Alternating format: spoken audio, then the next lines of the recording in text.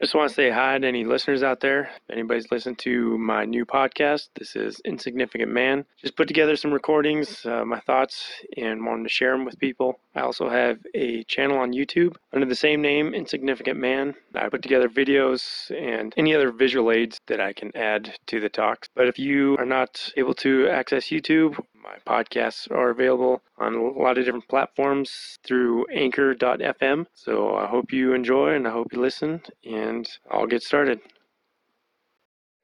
Okay, today I just wanted to go over a little bit about the Bible, the different versions of the Bible, Old Testament, New Testament, how they were put together, maybe a little bit about why they were put together, why there's differences, a little bit about the book, the Law of One, and then we'll bring in the Talmud of Jmmanuel as well. To get things started, you have the Bible with two testaments, the Old Testament and the New Testament. Now, the majority of the Bibles and the different Orthodox religions are pretty similar and are in agreement with 27 books in the New Testament canon. The Old Testament is where things differ. So you'll have Ethiopian Orthodox Church. Their canon consists of, I think, 47 to 54, somewhere in there. And the Catholic Church has 56 to 51 Old Testament books, depending on the version you get. The big joining together and the creation of what we know as the Bible, especially in the Protestant world, the New International Version is probably the most famous, but there's many versions out there. King James Version, actually maybe the King James Version is probably the most famous, infamous, but there was about 390 years, somewhere around there, after the resurrection, where they decided to come together and agree on which books were divinely inspired and which letters, considering the letters from Peter and Paul and Timothy and the likes in the New Testament, to rule out forgeries, because there were some other things popping up which had them worried and they were scared. And so they wanted to bring everybody together, the joining of the minds at the time, the theologians at the time, bring them all together and decide on an official canon that everybody can agree on and agree that it is divinely inspired and everything is true. Give it the ominous dominus and you're good to go. And you can tell everybody that reads it, this is the inspired word of God, and to think otherwise is heresy, and there you go. There's a synod, so it was just a group of theologians and scholars at the time that kind of ruled the Christian religion at the time. 393 AD, they had their first synod, their first gathering, where they didn't agree 100% on the canon, but it was a majority. They got the ball rolling.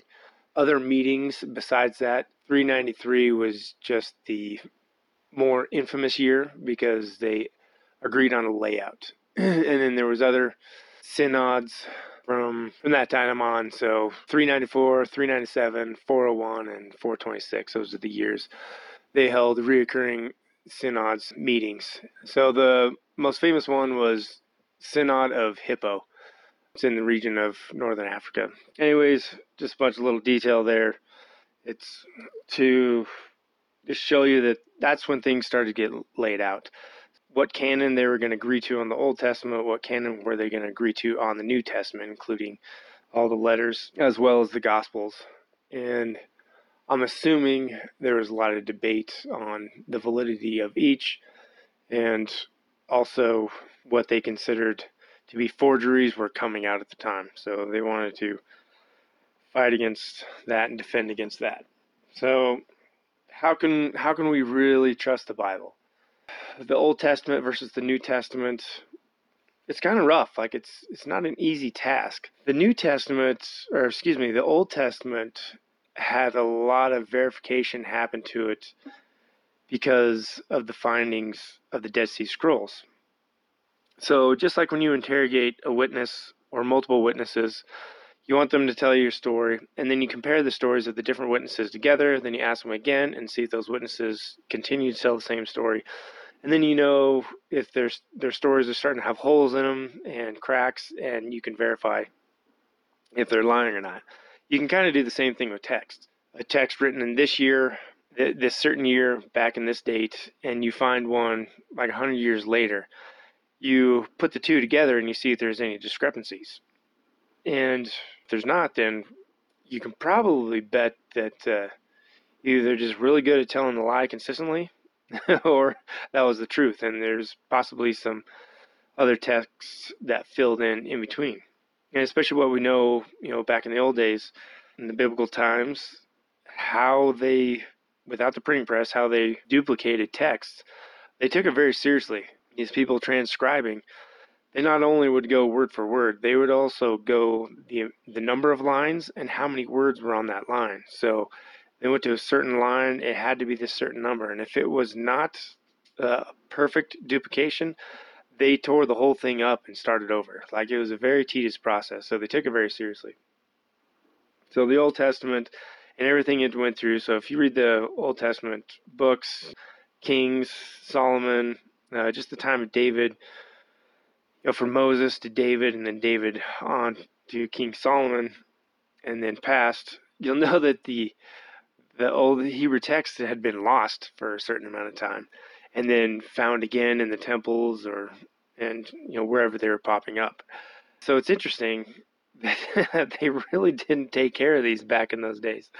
There was so much turmoil going on back and forth, I'm assuming, because of all the fighting, that they kept getting lost, and not to mention that they were mobile. But while Moses and the Hebrews were out in the desert wandering around for 60 years and then coming back around until a generation died off, but the tabernacle was pretty common thing by that time, and the priests at the time, the Levites, they were, their tribe was the tribe that was supposed to be set aside for the priesthood. So they probably took pretty good care of it. But once they came into Jerusalem and the tribes started to separate, and there was a lot of infighting and fighting with other people, you can kind of understand how things start to get lost. This place getting sacked and then taken back over and looted. The fact that any of it survived is pretty amazing. What we had in 1947 was an amazing discovery of the Dead Sea Scrolls. They found these papyrus, parchment, bronze scrolls. There's actually a couple copper scrolls as well, which were interesting. But since the discovery, they've been very serious about translating everything and then comparing what they found to previous texts of the same name. So they had multiple books of the Old Testament that were found, and they also found texts such as the Book of Enoch. And up until that point, in 1947, the only known copy of the Book of Enoch was the Ethiopians. With the Ethiopians, they decided to keep that as part of their canon in their Ethiopian Orthodox Bible. All the other groups had thrown it out because it was just so far-fetched, and they just couldn't believe what they were reading. And they didn't think that anybody believing in Jmmanuel would believe it either. So it was like too much for them to ask of people to believe in. But the amazing thing is when they compared it, and it was also, the Book of Enoch was also claimed by everybody else except the Ethiopians to be false, that it was just a made-up story. One thing to discredit it, you just put doubt in everybody's mind, say, nope, that's a forgery, somebody made that up, that's not divinely inspired. So there you go. But what they found was, over thousands of years, it was an exact match.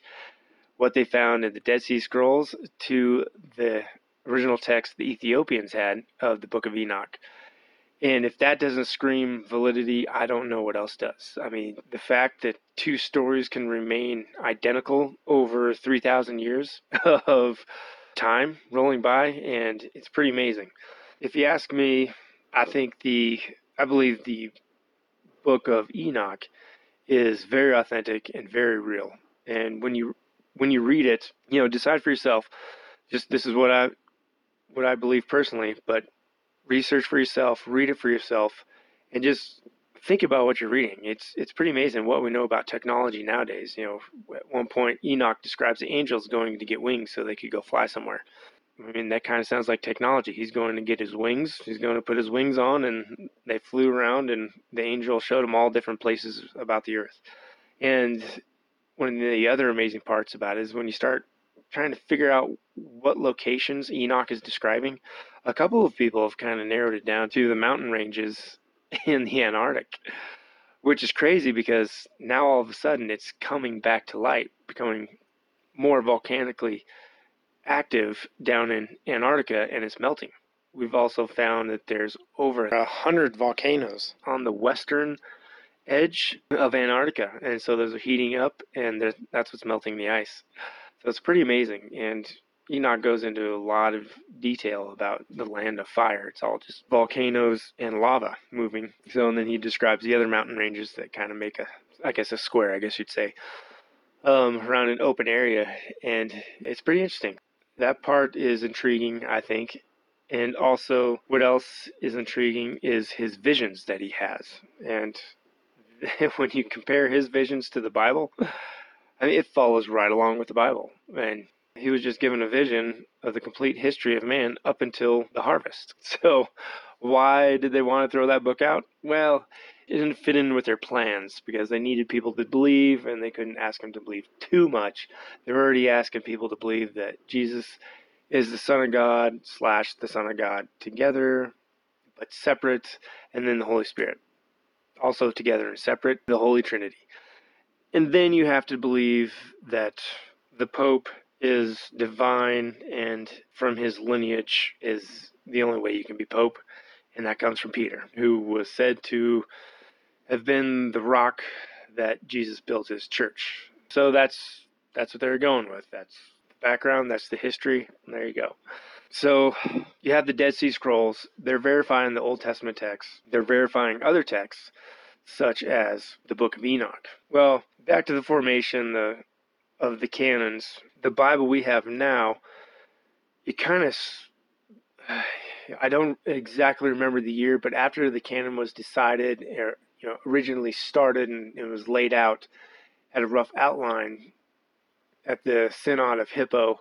Then it evolved from there, and eventually the Holy Bible for the Catholics / Protestants, which all the way up through Martin Luther, and then there was this drive to reform the Catholic Church, and that's where Martin Luther came with the 95 Thesis, stapled it on the door, and the Reformation was born. And then there's the divide. Then you have the printing press as well. The majority of, I believe actually the whole New Testament, if not the majority of the New Testament, was written in Greek. But a lot of these apostles and their missionaries, doing the work in all these different lands, all these different languages, they were doing their best they could to translate. There was some confusion on Peter and Paul's part, just because that's what humans do. They they don't always listen and pay attention to the fine details. Just think about being back in elementary school, in high school. You don't always get every little piece of information correct from someone's just telling you, and you don't have a chance to write it down. A lot of those letters and even the Gospels weren't written down until like 70 years later, 40 years later, something like that. And it was from memory, and then their best understanding of the gospel at the time. And also from their perspectives of what happened. And, Peter and Paul weren't together the whole time. Paul didn't come into the picture till later. So you also have their different viewpoints as well. Paul was very learned, and Peter was not. He was not literate. Maybe developed into it, I'm guessing, because he eventually learned to write some letters, unless he had somebody write them for him. Those are things I really don't know. I've always been curious about. But where exactly in time makes these Gospels and the letters concrete and true, as far as they've never been manipulated, they've stood the test of time, and the words have never changed? I don't know if there's any way to really prove that, unless you start finding some older texts and which match, and or the original writings, so you can go and review the Greek, which is why you go to seminary or any Bible schools. I don't know if any Bible colleges require it. They should, but I know seminaries do. You have to take Greek, and then you have to take Hebrew for the Old Testament. So you have to be able to go back to the original Greek text and be able to translate and understand the meaning of Greek and how to look everything up and so on and so forth. But when you look back at, we have the Greek versions where it's nicely printed out, nothing's confused. But when you look back at the letters and the papers that they originally wrote them on, I mean, they were writing things in the margins, and it was very unlegible. So, you know, were there gaps that might have been filled in? I believe so. Could you take your best guess? Yeah, I think they were trying. But also, if there's certain words that just don't translate the same, different words could possibly get mixed up. And is it intentional? I don't think it was always intentional. Could there have been some instances where it was intentional? I think absolutely. Human nature, especially we have something so big of a movement as the Christian movement, sweeping the globe, that if something pops up, that you look at it and you say, man, that was translated incorrectly. Like, that's not the word that was used. Oh, well, that's the word we're going with, so don't even think about changing it. Because it would just change the story enough to really change the effectiveness of power and control. So one example is the word faith.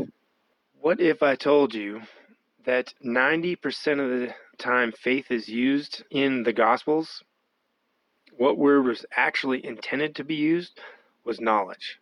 And if you change just that one word, faith, to knowledge, now you have a whole population trying to tell the Catholic Church, the papacy, that we need to know for ourselves. When the papacy were the only ones that were literate, they kept the peasants dumbed down. You just work the fields, you do the labor, we'll learn Latin, and we'll translate for you, and there you go. There you have it. And we tell you what's what. And then if they do learn Latin, at least in there, it's faith. So you have to have faith. You just have to believe. You just have to believe what they're telling you from the pulpit every Sunday. And then you have control, and you have accomplished your goal. Because we know now from the book of Revelation that the whole time the beast and the dragon, the negative side of things, they want to use those energy centers that are human nature that are contradictory to love.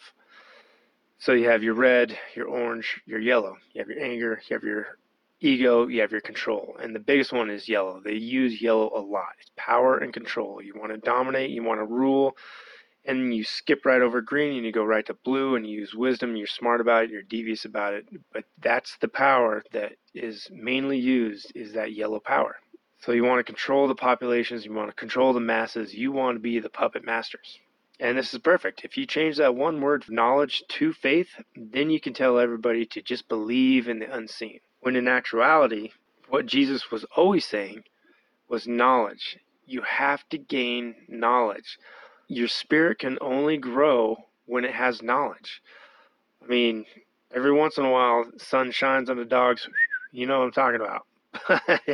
and he said that out loud. Like, every once in a while, in your ignorance, you might have power that shines through you, but you don't know how you did it, and you don't know what you're doing because you're still blind using faith. In other words, you're uneducated, you're naive, you're ignorant. And you need knowledge. You need knowledge to understand. And if you have knowledge, then you can understand. Once you have understanding, then you gain wisdom. And wisdom and love go hand in hand. And that, it was one of the foundational pieces of what Jesus was always talking about and always trying to spread. The masses need to educate themselves. They need knowledge. They need to know the truth. And when you have the truth, then you can start making decisions in your everyday life of love in service to others or love and service to yourself. And here's a good example of an analogy, I guess you'd say, of love and wisdom and even knowledge. All right, so pretend you're driving a car, right? We'll call that car, that vehicle you're sitting in, that is love. You're sitting in it, but you don't have a steering wheel. You know you need one because the car is just going all by itself in whatever direction. Wisdom is that steering wheel. So once you have wisdom, you are now gaining control of love and where to place it. And without wisdom to steer your love, it can go in bad directions. Like, you can say you're doing something out of love, but you're actually hurting a lot of people doing it. You're saying, you love these people so much, I'll kill whoever I need to kill in order to save these people. I mean, that's what a lot of holy wars have been fought like. So that car that you're sitting in, that car, that vehicle, it's love. It's driving all over the place, but it's like a Mario game. You gotta jump up and get those mushrooms. You gotta get those coins. Those coins and mushrooms, that's knowledge. So the more knowledge you get, the more wisdom you gain, where you can steer that car. And instead of wandering aimlessly without a way to steer, you're randomly picking up these little pieces of knowledge. But eventually you get to enough knowledge where you have wisdom, you got a steering wheel, you can put your hands on that steering wheel, and now you can steer yourself towards all the knowledge you want and looking for it in any place you can think of. And the more knowledge you gain, the more control you have over love, and you have wisdom steering it right along. There's a little analogy for you. Without wisdom, love can go the wrong way very easily. It can go to martyrdom. We know a lot of the saints in history became martyrs, possibly when it wasn't necessary. But you have unchecked love because you have unchecked understanding because of your lack of knowledge. So Jesus was adamant, Jmmanuel was adamant about, you need to have knowledge. You need to gain knowledge, and not just knowledge of everything, knowledge of how your spirit, body, and mind works. You need knowledge to grow your spirit. Everybody, as soon as they are born with a living spirit. So that's one of those half-truths that is sunk in, and a lot of people aren't going to like to hear this, but our physical bodies, I truly believe, were designed in a certain way, lacking a lot. In other words, our physical bodies have always been what you would say dead to sin. If you've heard any kind of evangelizing talks, they say you're dead in sin until you accept Jesus into your heart, and then he gives you spiritual life. There's a half-truth we have, and what we need to get straightened out.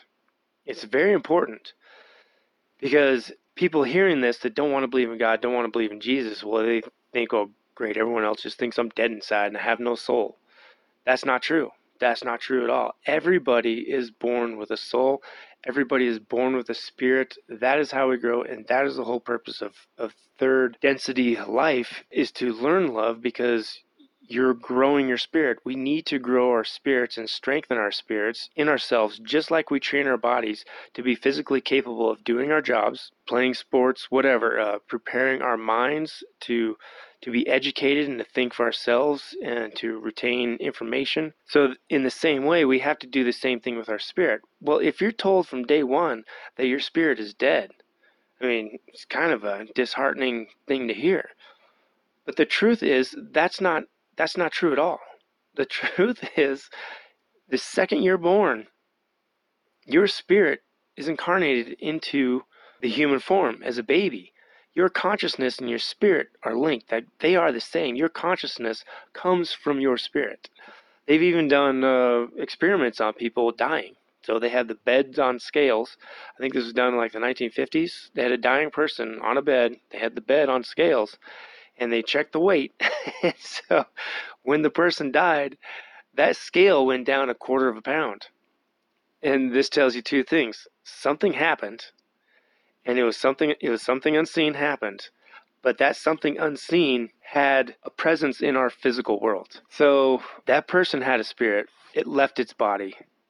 There was physical evidence of something leaving the body, but we couldn't see it. There is obvious presence of the wind because the kite is flying.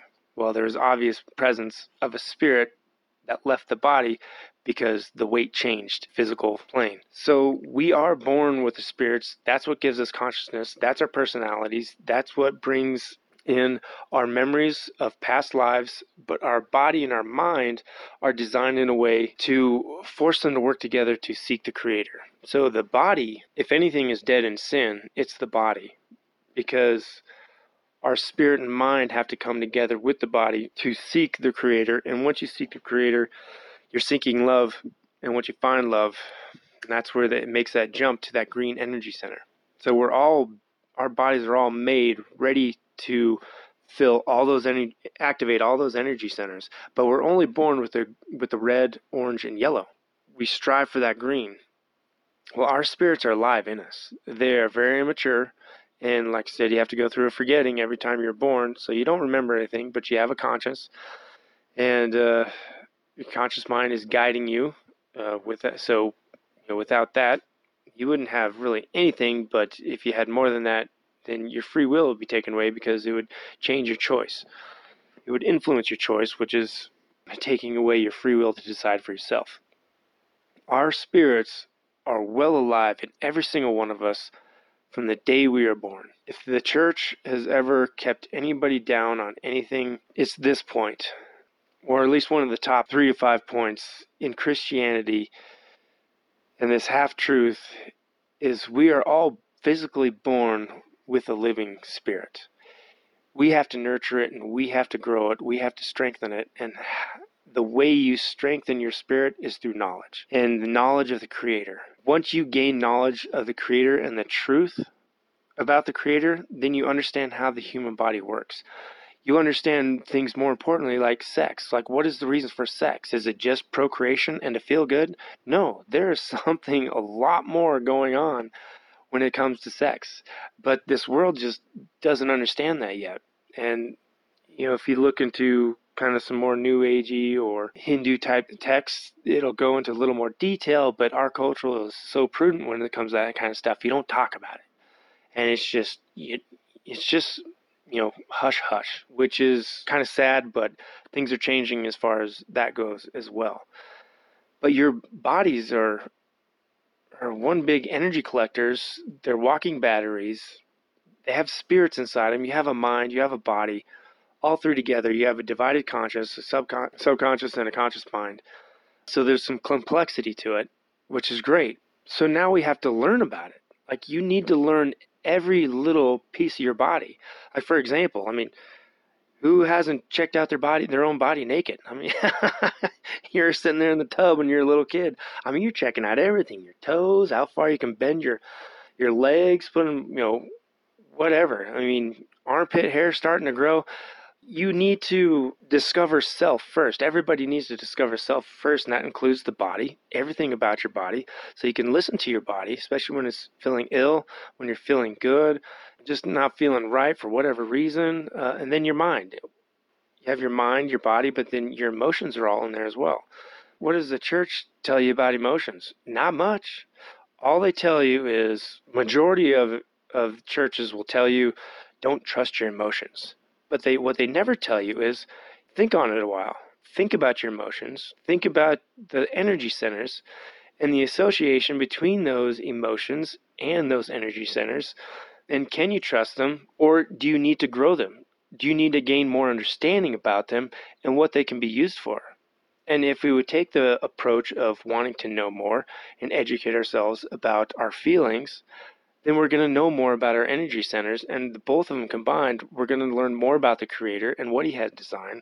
And the whole purpose of the rainbow was to wake us up. Our bodies are one big walking rainbow of energy and light. And the first thing God created was light. Light is everywhere. You put on NVGs, you can pick up those photons moving and bouncing off everything. Light is everywhere, and light is powerful. Every single frequency of that light has its own unique, I guess you'd say, use. Each light is a different tool for a different thing. The more we know about the Creator, the more we know about our emotions and these energy centers, then the more we can practice with them and grow them and build them. And then we can also understand the Holy Spirit and what exactly it is, its energy, and what it's doing to our bodies as well. And it's growing all of this is growing your spirit because you're growing in knowledge. We want to grow the knowledge. We want to learn more about our bodies and what we're capable of, because we're talking about an infinite power source that we have always had a potential of connecting with. How do we go about that? And it's not just certain people around the world. It's like, no, everybody.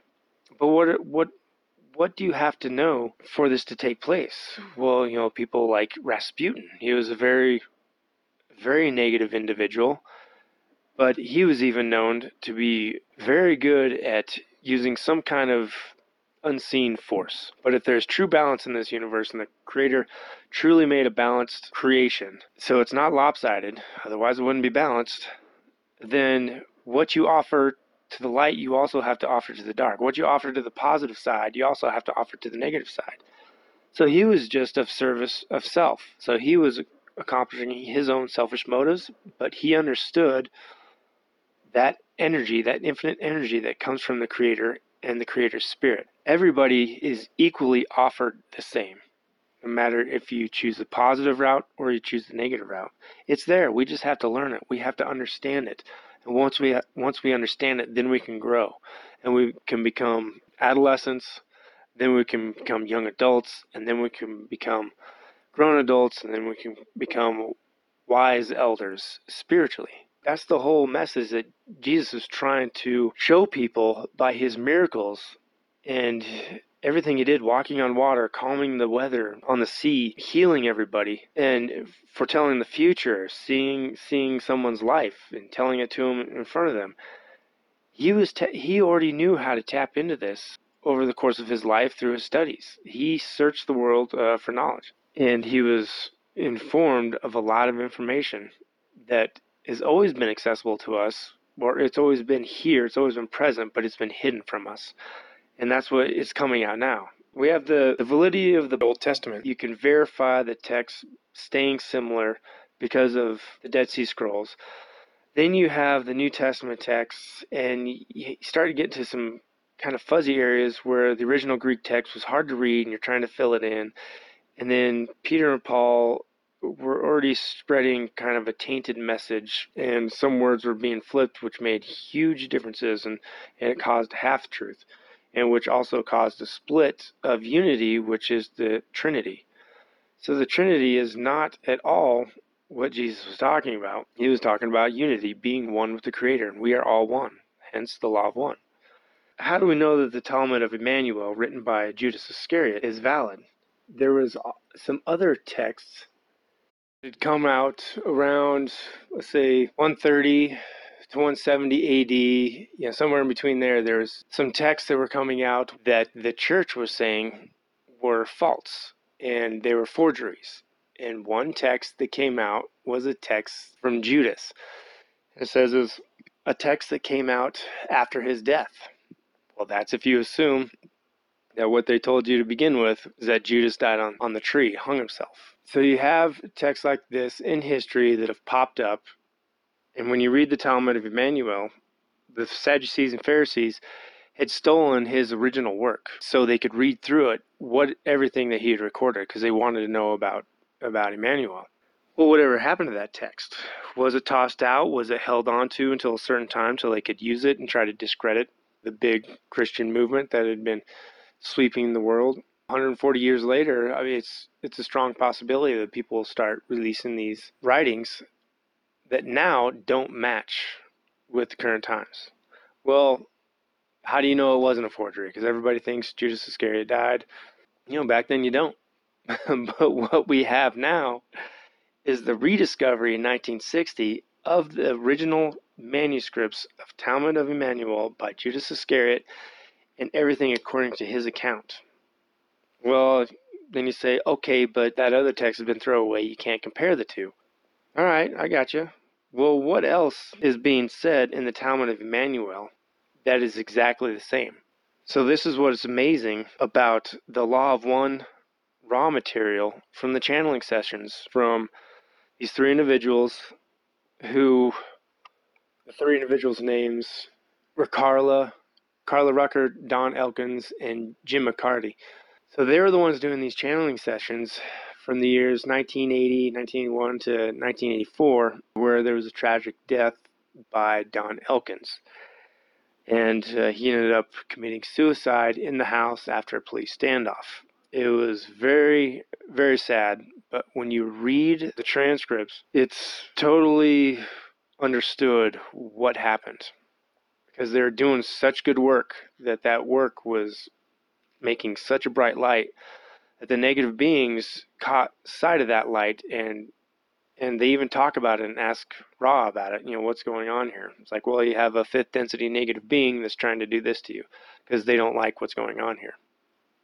And there was many attempts to try and hurt all three of them, and it just so ended up opening up an opportunity to hurt Don. And Don Elkins was the questioner in the Law of One books.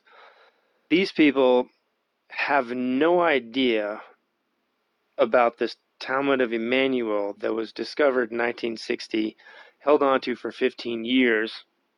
They're doing their thing.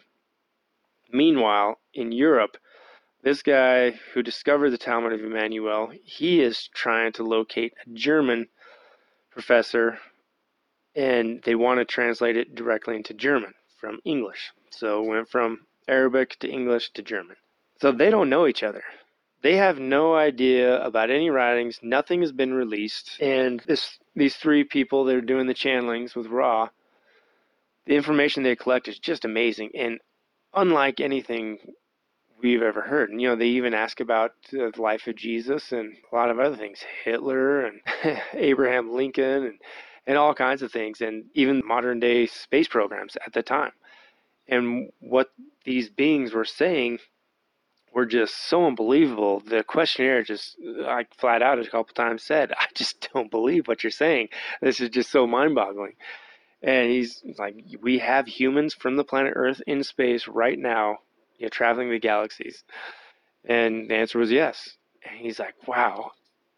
I mean, how much have we been lied to about if this is true? But us back in the 80s, that just seemed too far-fetched. I mean, we don't even really have computers yet. I mean, they were just barely getting started. We supposedly landed on the moon, and they explained that we absolutely did land on the moon. But then you look at the video footage, that is not the moon landing.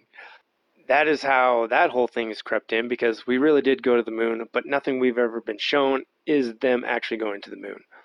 But there was real events that transpired. But the Ra group is giving all this information between the years of 81 to 84 to these three individuals. And this Talmud of Jmmanuel has been undiscovered and untouched. And the two don't know each other. Well, when you open up and read the Talmud of Jmmanuel, after you read the Law of One raw material, all 5 volumes, every last bit of it, it's saying the exact same thing. And not only that, it is saying the exact same thing as something discovered in Nebraska called the Brown Notebook from somebody else's channelings. They were saying the exact same thing as well. Not only were they just saying the same thing, they were ending their transmissions with the same line.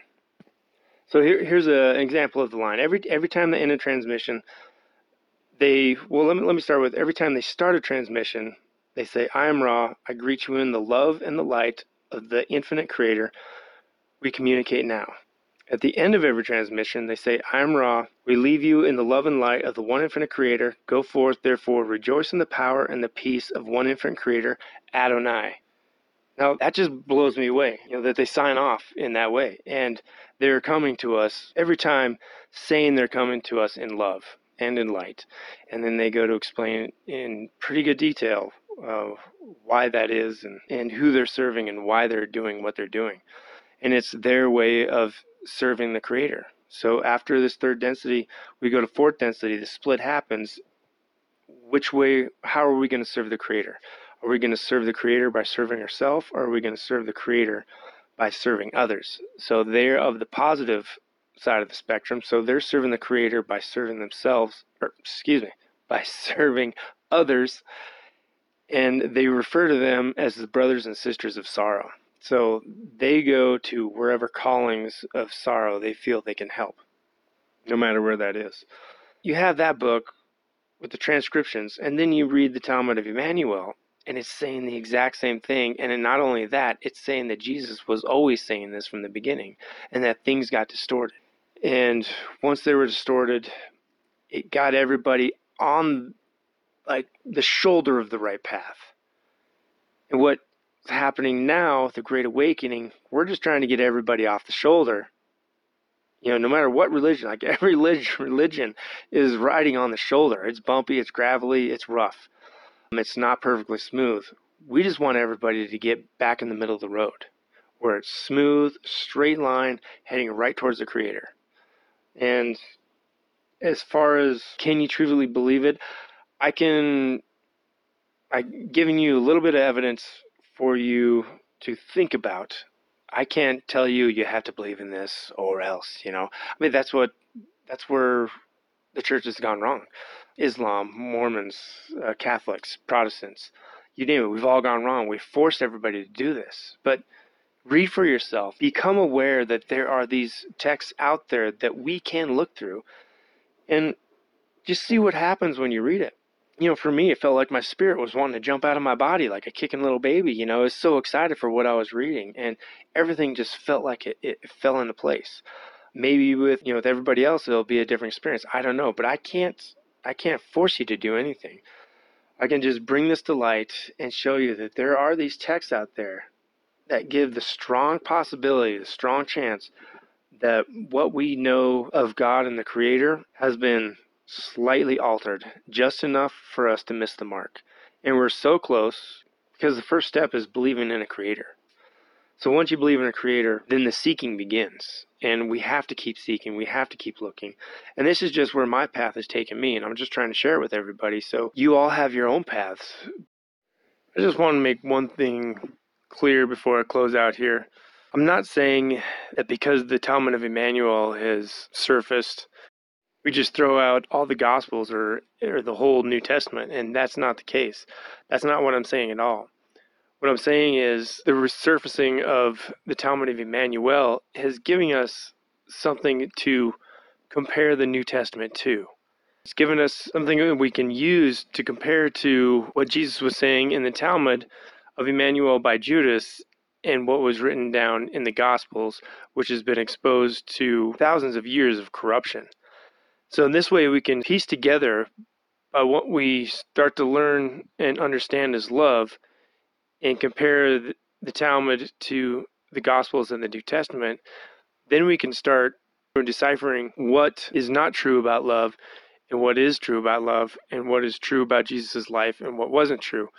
What words were replaced to feed the narrative that the church at the time was trying to do, and how they're trying to abuse the Gospels and distort the message. So this way we can, like the potter, we can strip away that extra clay and finally get down to the true structure and the absolute truth. And that's what we're looking for, is absolute truth. So this is just another tool, just like the raw material. It's another tool. It's not text that we should be putting it up on a pedestal and worshiping it like people have done the Bible for so many years, claiming you have to believe in everything in this book or else don't believe in the true God or the true Savior, the Messiah who is meant to come. Jesus absolutely did come and preach the truth about love.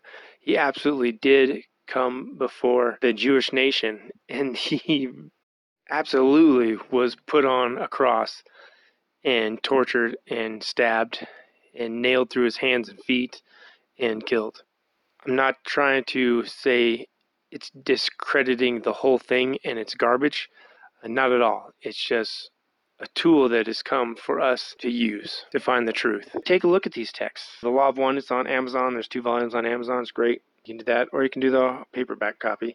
Talmud of Jmmanuel, it's got a paperback copy. There's some individuals, like I mentioned before, Corey Good, he talks about the Raw Group. CORYGOODE. He's on a show called Cosmic Disclosure. It's with a guy, but you can now find it on Amazon Prime, so you can watch whatever episode you want on Amazon Prime, so it's easily available. Check these things out. I mean, there's just amazing information, and in my opinion, the Talmud, for me personally, the Talmud of Jmmanuel is telling the truth, and especially because what we know nowadays, what's going on, and the Bible, I think, also verifies it as well, especially the book of Revelation. So if it's been a while since you read the book of Revelation, don't be afraid of it. It's always been there for us.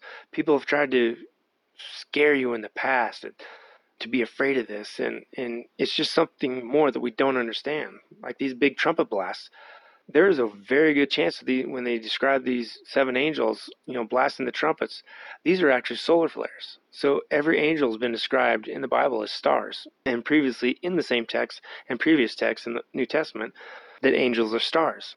If the angel is coming out blasting a trumpet, it's vibration. So he's blasting vibration. The angel is the star is our sun. It's blasting vibration. That is the massive surge of energy that the sun puts out to initiate change. And we know we're going through change. And there's also clouds of energetic changes that our solar system and star are going through and moving through. And it's amazing. This information is out there. And I encourage everybody to check it out. Not just believe every word I say, but just listen to what I have to say to move on to discover for yourself. And that's really the only way. I mean, you can tell your little kid all day long, don't touch that stove, it's hot. But the only way they're going to learn is if they touch the stove. So I encourage you to touch the stove. Go right ahead. Put your hand on that stove and see what you find out. I'm going to wrap it up right now, but that pretty much sums up the majority of what I want to talk about: the Bible, different texts, the origin, the canons, Bible canons being brought together. Can you trust them? That's up to you to discover also. There are a lot of theologians out there that talk about the Bible from all different perspectives. Also Islam and Mormons. Take a look at the formation of the Bible and the text, and then check out this Talmud of Jmmanuel. He has something to say about Muhammad in there as well, and he gives a lot of praise to Muhammad. He says, like what is going to happen to his word is the same that's going to happen to Muhammad. It's going to get twisted, and it's going to bring a lot of death because people have twisted his words. There's a lot in there for everybody. Like I said, the Jewish nation, Islam, the Christian nation, Mormons in there as well, and Hindu. I mean, he even talks about his times in India a little bit with healing. So you want to know about healing? You want to know more about that type of stuff? Read the Law of One. It goes into great detail about healing. I'd love to see more people out there start to heal. Modern medicine is catching up, but they look at us like a machine. So they want to repair the machine instead of looking at us as light. Everything you see is derived from light. Light can heal light. So that's what I was talking about before, that green energy center, that green light, the pure green light, that's the great healer. And it also builds. It builds up. It can construct things, using your mind, thought, and that green light from the Holy Spirit through your body as a conduit. It's also the great builder. So you think about it, it's kind of the same thing. You're rebuilding the body using light, that green light. It repairs things to its original form or the form you were thinking of. So it's amazing stuff. So I encourage everybody to check it out. This is the Insignificant Man. I am nobody special. I'm just trying to get everything out of my brain and to get you thinking about stuff, but research it on your own and go down your own path. Sit in that car of love, find that knowledge, understanding, grab that steering wheel, and get on the road. All right, hope everybody's doing good. I'll see you later.